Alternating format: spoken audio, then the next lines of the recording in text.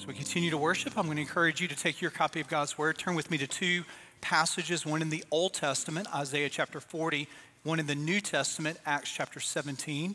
We will start in 2 weeks our spring, really late winter, going into spring, and we'll be in our third act of the book of Exodus. We will, if you remember last spring, we were in the Ten Commandments. And previous to that, in 2021, from January through about May in 2021, we were in the first part of the book of Exodus. So in 3 successive springtime worship gatherings throughout this whole season, we're going to walk through the whole book of Exodus. But today we start with a 2-week series. It's called Sufficient. Next week is D-Now weekend for our students. And we're really, really excited about what God is going to do Friday, Saturday, and Sunday, and what God is going to do beyond this weekend, through this weekend. The theme is sufficient. So in preparation of next week, and then also next week, I'm going to, as a church, I'm going to lead us as a church to think about the sufficiency of God. That our God is all sufficient. We're not, you're not, none of us are. This is one of the aspects of being a created being. I don't know how many of you watched, I guess it's about 4 years ago, maybe 5 years ago, there was a movie called Boss Baby. You remember this? Animated movie. The premise of the movie is a 7-year-old by the name of Tim, who is going to be a big brother. The baby shows up in a very unique way. I mean, obviously, Tim's 7 years old. His life is going to be turned upside down as he is now an older brother. But this baby is wholly unique. This baby gets dropped off at the house by a taxi, full suit, wearing a tie, carrying a briefcase, walks into the house. And if you know the premise of the movie is the little boss baby is voiced by Alec Baldwin, and actually is a boss that's in the baby's body. And as long as the baby is around his parents, he's wholly dependent. Needs to be fed, needs to be changed, but as soon as the parents turn away, he is wholly independent. He is able to fend for himself. And so that's what's cute about the movie. That's what's funny about the movie. And I can tell, I mean, you think this is hilarious, do you not? I'm describing this beautifully here. So the premise of the movie and what is ironic about it is obviously no baby is self-sufficient. No baby is all-sufficient. And you're not either. There's a tendency for us to think that, oh yeah, that's true for a baby. A baby needs to be fed. A baby needs to have his diapers changed or her diapers changed. A baby needs to be soothed, all of that kind of stuff. But once we get past those toddler stages, once we get into the young adult stages, then we're sort of wholly all-sufficient beings here. And of course, in many ways, we are sufficient. We're able to care for ourselves. But we're not wholly independent. We're not wholly self-sufficient or all-sufficient. Every person in this sanctuary is where you are in life because you are connected to others. We need one another. That great poet, John Donne, who said, "No man, no woman is an island unto themselves." And you're not. No matter how far you've achieved in your career, you are where you are because of doors that someone else opened for you. I know you worked hard. I know you studied. I know you applied yourself. But the way that God has created us is that we need others. We need others to believe in us. We need others to see things in us. We need people to give us opportunities. And so where you are, regardless of your profession, regardless of your background, is dependent upon someone else. I mean, call them a mentor. Call them a friend. Call them a teacher. But every person here can think back on this great cloud of witnesses that God has used to help us grow. No man's an island. I mean, we live in a country that prides itself that we can be self-made individuals, the rugged individual who by grit and determination overcomes all odds, all difficulties, and by just sheer force of personality, sheer force of individual willpower, they make a name for themselves. And it is just a fable. It's not true. Behind the most successful men and women is a great cloud of witnesses, of people that were there carrying them along, even when you and I, even when we didn't even know it. That's true for an infant. That is true for you. We are dependent beings, but you know who's not? Is the one that we've gathered to sing about. You know who's not? It's the one that we've gathered to pray to.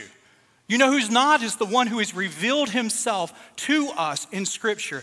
You are a dependent being. I am a dependent being. But you know who is self-sufficient, all-sufficient, wholly independent? It is the God who is revealed to us in Scripture. 2 biblical passages that I want you to think about this morning that ground this truth of the all-sufficient God. First is found in Isaiah chapter 40, verses 13 through 14. Would you hear the word of the Lord?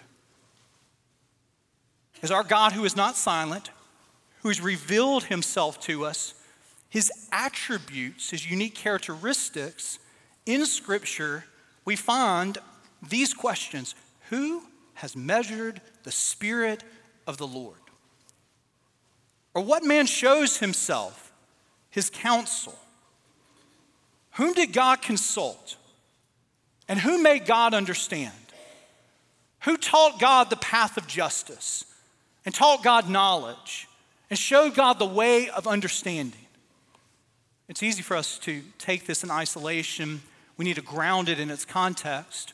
Isaiah 40 is sort of the lead-off chapter for a section of Isaiah, from Isaiah 40 to Isaiah 55, that is going to be specifically a comforting word to the people of God that are living in Babylonian captivity. They're exiled, they're homesick for their land, and they need to hear a word of comfort. They need to hear a word, hey, you are okay. You're not forgotten about. And you know how God doesn't do that? He doesn't come to them through the voice of Isaiah to say, I've been where you are. I remember when I was going through that difficulty. I remember when I didn't know how things were going to work out. Actually, the opposite is being said here. God doesn't comfort the people of God in the midst of their homesickness, longing to be back in the land. He says this word, I'm not like you. The assurance that God gives to his people is, I made the heavens and the earth all by myself. No one consulted with me. I don't get to the end of a situation and wonder, I don't exactly know what to do. And have to call upon the angels to give me advice. I don't need man or woman to fill in the gaps in my understanding. The comfort that God gives through the prophet Isaiah to his people is a word that we need to overhear. And it is the word of the strength of our all-sufficient God. First passage in Isaiah 40. Second passage I want you to see in the New Testament in Acts chapter 17, verses 24 through 25. Would you hear the word of the Lord as Paul is at the Areopagus addressing the citizens of Athens, and he describes who God is. And this is how he describes him: the God who made the world and everything in it, being Lord of heaven and earth, does not live in temples made by man, nor is he served by human hands as though he needed anything, since he himself gives to all mankind life and breath and everything. Athens is a place that has a rich heritage, rich history. It is the apex culturally of art, architecture, philosophy. You got Epicurean philosophy, Stoic philosophy coming out of Athens. You've got a rich university with knowledge that they're able to boast. And you've got a very religious city. Not religious like the buckle of the Bible Belt kind of religious in a polytheistic way. Many theistic worship of God. They're worshiping many gods. And if you were able to get in a time capsule, go back 2,000 years ago, you would have been struck by just how religious these people are. Because while you might find a Baptist or a Methodist church on every corner in County Seat, Alabama, in Athens, you're going to find temples on every corner. monuments to worship the many gods. You've got the worship of Caesar Augustus in a temple that's on the Acropolis overlooking the city there. You have a temple to Athena, which is the Parthenon. You have the goddess Roma, who has a temple, and we could go on and on and on of these gods that they're worshiping, humans that they're deifying, and they go to these places to be able to barter with their gods. And if you read in Greek and Roman mythology, you know the gods they're very codependent. They're very needy gods. And so Paul shows up on the scene. He's walking through this place where all these temples that are made to worship and to honor all of these gods, and he's got one message for the citizens of Athens. He says this, hey, there's one God. There is one God who has made heaven and earth, and guess what? There are no buildings that contain this God. It's an affront to the entire system. Their entire way of thinking, their entire way of being, Paul is challenging. He looks around, you can imagine him sort of using these living, breathing sermon illustrations. And he's always like, hey, look at the temple behind me here. Look at the temple to the right. Look at the temple to the left. The one true God, he doesn't need these temples. He doesn't need these. He's not contained by these temples. He doesn't live in these temples here. He is a God who is above, doesn't live in our human structures. He doesn't need anything from us. He's above us. He gives life to us, breath to us. And in case you were wondering at home if there's anything else, and Paul says, and everything. So everything that we have as dependent beings depends on an all-sufficient, self-sufficient God. Another way to say this, and it's a stark way to say it, but God doesn't need you. God doesn't need me. God doesn't need us. And I hope you understand that's a really good thing. It's really good that the creator of the universe, that the one who sustains it all, is not dependent upon his creatures. We don't complete God. We don't, when we respond to God, and it's the beauty, he grants us the opportunity to receive his love, to experience his love, to know him, but our responses to his invitation doesn't bolster his self-confidence. He doesn't become more. It isn't that God is sort of 75% of reaching his potential, and then by your response and my response, we help God move forward. It isn't that God gets bored in eternity past and says, I need a challenge. So how about the fall of humanity enters into the Garden of Eden, and I'll send my only begotten son so that I can have this thrill. Like a conquering king who's heroic, who goes to save the day. That's not how God, he doesn't vicariously live through us. Even the best of parents can't help at times to separate ulterior motives, even in our parenting. It's hard because we're feeble, frail creatures, but God is different. God has created us to worship him, but in the fullest sense of this word, he doesn't need our worship.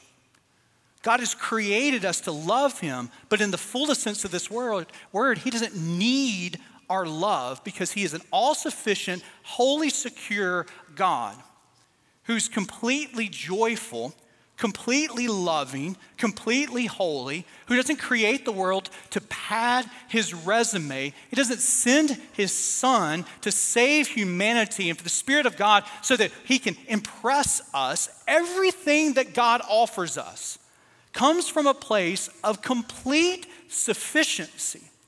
That's not how we operate. It's just not how we operate. And if we're to be honest here, we don't even note this because our sin curves our desires inward on us. Even in our best days, we are mixed bags of motivation. So we do for others, we love others, we respond to others, but it's not purely altruistic. It's not purely of a place, we do oftentimes, and we wonder, maybe it's just 5% or 1%, or maybe we can't even acknowledge it, that maybe this will be noted. maybe somebody will see this. Maybe in a human way, this will boomerang back to me and I'll get some kind of earthly karma out of this. This is how we often operate. This is not how God operates. And that is really good news, because if you're a follower of Jesus, you're going to be with God for an eternity. So I hope you can relish the thought that you can be at ease with him. You know, one of the things that I want to be in my own life, and I pray for, and I think you do too, is you want to be comfortable in your own skin, right? I mean, I think this is one of the highest compliments. Sometimes Danielle and I will be talking about a person and we'll say, it's just as if when we're with them, we're just at ease. We're at ease because they're not trying to impress. They're not trying to sell you something. When they say something to you, do you know these kinds of people that are so life-giving? When they talk to you, you don't have to go back and say, did they mean something else? Well, I know they said this, but did they actually mean this? I mean, a lot of our relationships, even with people that we dearly love and love being with, can have that kind of the residue of the fall of humanity that just pollutes it. I mean, it just does. But God is completely comfortable in his own skin. And so you're never going to have a time in eternity where you're saying, is he mad at me? Did I say something? Did he mean something else?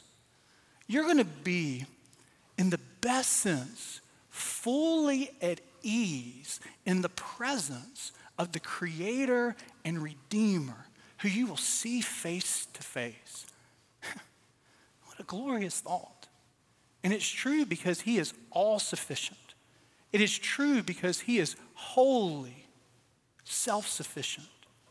Now, how does this intersect your life? Well, two ways. And I think if we had time, I mean, we could probably just say this affects your life in 188 ways. I mean, it's probably an endless myriad of options of how this truth, this foundational truth of God's all-sufficiency intersects your life. But I just want to talk about the comfort of this truth, that this is comforting in two specific ways. First, God's all-sufficiency is our security in an insecure world. God's all-sufficiency is your security in an insecure world. Some of you know this. Some of you will learn this. But life, my friends, can change in a blink of an eye. And some of you can look in the rearview mirror of your life and say, that statement was definitely true. And you've got the scars of life in the rearview mirror of your life that you know that all too well. Life can change in a blink of an eye. This last Monday evening, it felt as if this was a lesson that our whole nation got to learn. Watching one of the most highly anticipated NFL football games of the entire season, the Bills and the Bengals. I was watching it at home. I had it on mute. I was reading a book while I was watching it. And I was watching the game. I was reading. I looked up, and everything had stopped. And I didn't know what was going on. They kept on going to commercial break. I saw the replay and saw their safety, Damar Hamlin, who goes for a tackle that when you watch the play, this is a play, for those of you that have played football, this is a play that this 24-year-old safety has most likely made thousands of times in his life. And thousands of times he's made that tackle in that way, at that angle, fallen to the ground and got up as he did without a very scary moment falling back to the ground. And when he fell back to the ground, we were reminded as a nation that at the height of athletic achievement, at the height of being in pristine shape, that life is a gift and a vapor, and it can change in a moment, in a blink of an eye. He's surrounded by medical personnel that are doing CPR. In the blink of an eye, the opposing teammates and his teammates are huddled together on their knees, crying out to God. In the blink of an eye, You have announcers that are speechless.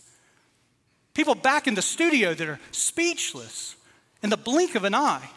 In the blink of an eye, he's in the back of an ambulance and he's headed off to be cared for. And we're thankful for good progress that we're hearing about. It was scary to say the least.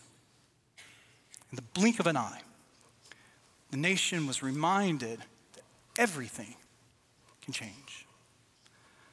Now, you're not going to have tens of millions of people watching that blink in your life. But you've been there. In the blink of an eye, you are awoken, dead of sleep, with news that would alter not only your tomorrow, but every earthly tomorrow you have. In the blink of an eye. In the blink of an eye, you went in for just a normal 2 o'clock Tuesday afternoon meeting with your supervisor, and hours later, you're cleaning out your desk, and it happened in the blink of an eye. In the blink of an eye, after you went for your annual checkup and had the normal test run, everything comes back every year, normal. Hey, we need to do some more tests. Hey, you need to meet with this specialist. Hey, meet me in this consultation room. And in the blink of an eye, words that you have heard your friends say,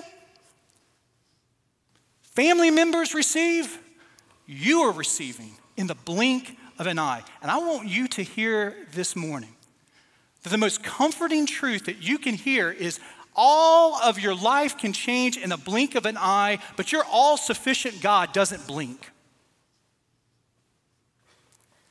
There's never breaking news in heaven. God is never surprised by the circumstances of what occurs in your life or my life. That we might be, and rightfully so, it might feel as if we're falling at the end of our rope. Your all-sufficient God doesn't have a rope. Wholly secure. And while everything on earth might feel as if it's shaking, eternity and heaven is wholly secure. And in the moment of the blinks of your life, you need to know that your God is wholly in control. I think that's one of the reasons that we are going to sing until the Lord tarries. The Christian church is going to garner up the voice to sing Luther's wonderful hymn, "A Mighty Fortress is Our God, a bulwark never failing, amidst the floods of mortal ills prevailing." You know why we sing that song? Because it is so true to every person's life here. He is our security because he is the all-sufficient God. He is the one who is never thrown off. He is the one who is never out of words. He is the one that is never surprised. He is the one that never, my friends, he never blinks. And this is good news. It's good news that God's all-sufficiency is our security in an insecure world, but it's also good news that God's sufficiency is our hope in an insecure world. The question that we have to ask ourselves as Christians, if we are dependent creatures and he is an inexhaustible resource, if he is the all-sufficient, self-sufficient God, the question is, are we living in dependency upon him or are we living independent of him? Are we living in prayerful dependency upon him, the source of inexhaustible resources, the source of all security, all sufficiency, or are we saying to him with our life, "Hey God, I got it. I got it." I want to think in my own life as we come to the new year, it's always a time for us to think about resolutions. And resolutions can be good. Holy habits are not a bad thing.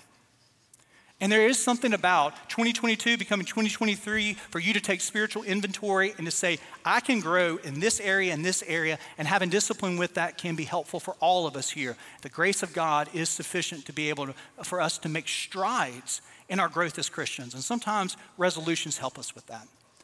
But I think we miss the mark in some ways. I think sometimes, at least in my own life, maybe you can overhear my own processing to see if this has ever been you. I will look back and say, I need to grow in dependency upon him in prayer. And I will think, if I only had better systems, if I only was more disciplined, If I only made prayer an atomic habit for me in 2023, then I'll grow in prayer. And I will want to think that my prayerlessness is more of an indication of a lack of discipline. But really, what prayerlessness is, an inconsistency in prayer, do you know what it is an indication of? It is an indication of our pride. Inconsistency in prayer, prayerlessness in your life and my life, it is us saying to God, I'm good. I'm good. Paul tells us in Philippians chapter 4, verse 19, and my God will supply every need of yours according to his riches and glory in Christ Jesus. So every lack that you have, every time you don't know where to turn, every time, like the nation comes to this place where they're not easy answers, the lack is an invitation to draw us to our knees, to draw upon his inexhaustible supply. So some of you here today, you lack the wisdom to know, hey, what is the best way for me to really connect with my teenage daughter, my teenage son? What is the best way for me to connect? That lack is an invitation to draw upon the inexhaustible wisdom that he supplies to us. That lack of wisdom to know, how do I handle a tense situation at work? The lack of knowing exactly where to turn and exactly what to do, it actually is an invitation to draw you to your knees, to draw upon his inexhaustible wisdom. The lack of wisdom to know, what is the best way for me to care for aging parents? There are 33 options that I have here. What do I need to do in these moments now? Our lack of wisdom is actually an invitation to draw us to our knees to receive his inexhaustible resources. James 1:5 is true. If any of you lacks wisdom, he should ask God, who gives generously to all without reproach, and it will be given to him. I ask you a question. Are you seeking him for guidance? I ask you as a person, are you desperate to follow his guidance? Do you live as if you've got all of this under control? Or are you living as if he is the one who has it all under control? And you're leaning upon him. Do you lack strength here this morning? Do you feel heavy laden here this morning? Do you feel tired and overwhelmed this morning? Maybe sickness has been clouding you and hounding you. Maybe you're here today and you feel amplified by your weakness. Well, you are in good company. You're in Paul's company. And Paul would reflect in 2 Corinthians chapter 12, but he said to me, my grace is sufficient for you, for my power is made perfect in weakness. But plaster that around you. Keep that before you.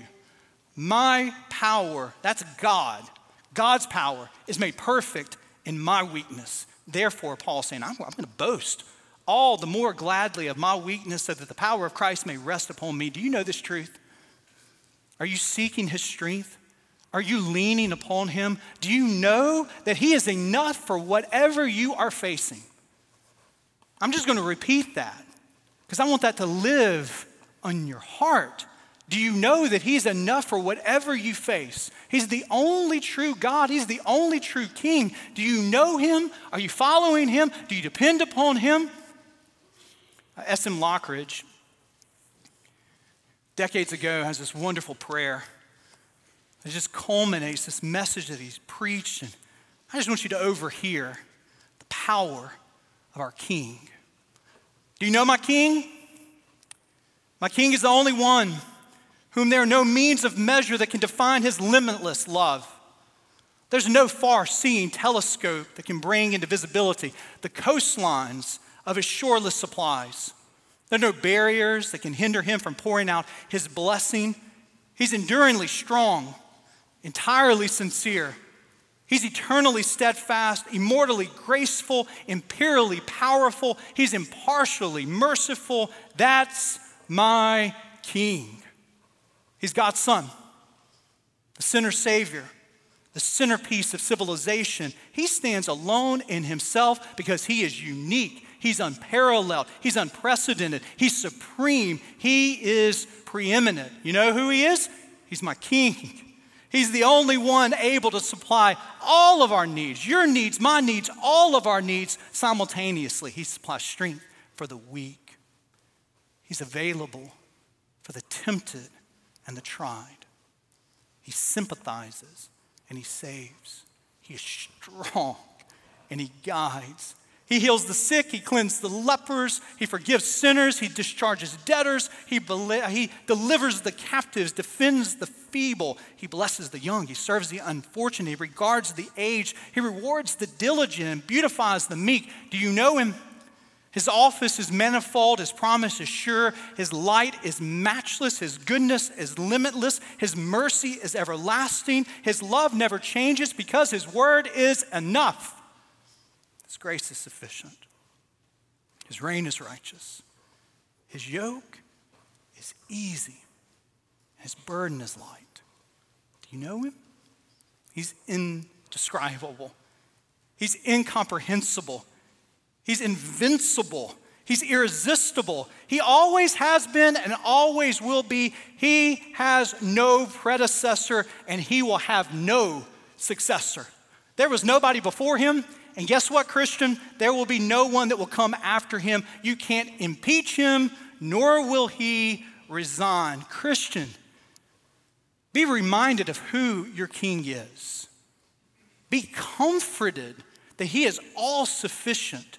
Be encouraged that you know who to turn to, even in the most impossible of situations.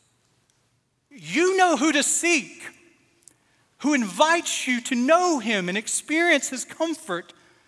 The all-sufficient God who always hears you, never leaves you nor forsakes you. He's always with you, and he never blinks, even when everything around us changes in the blink of an eye. Let us pray.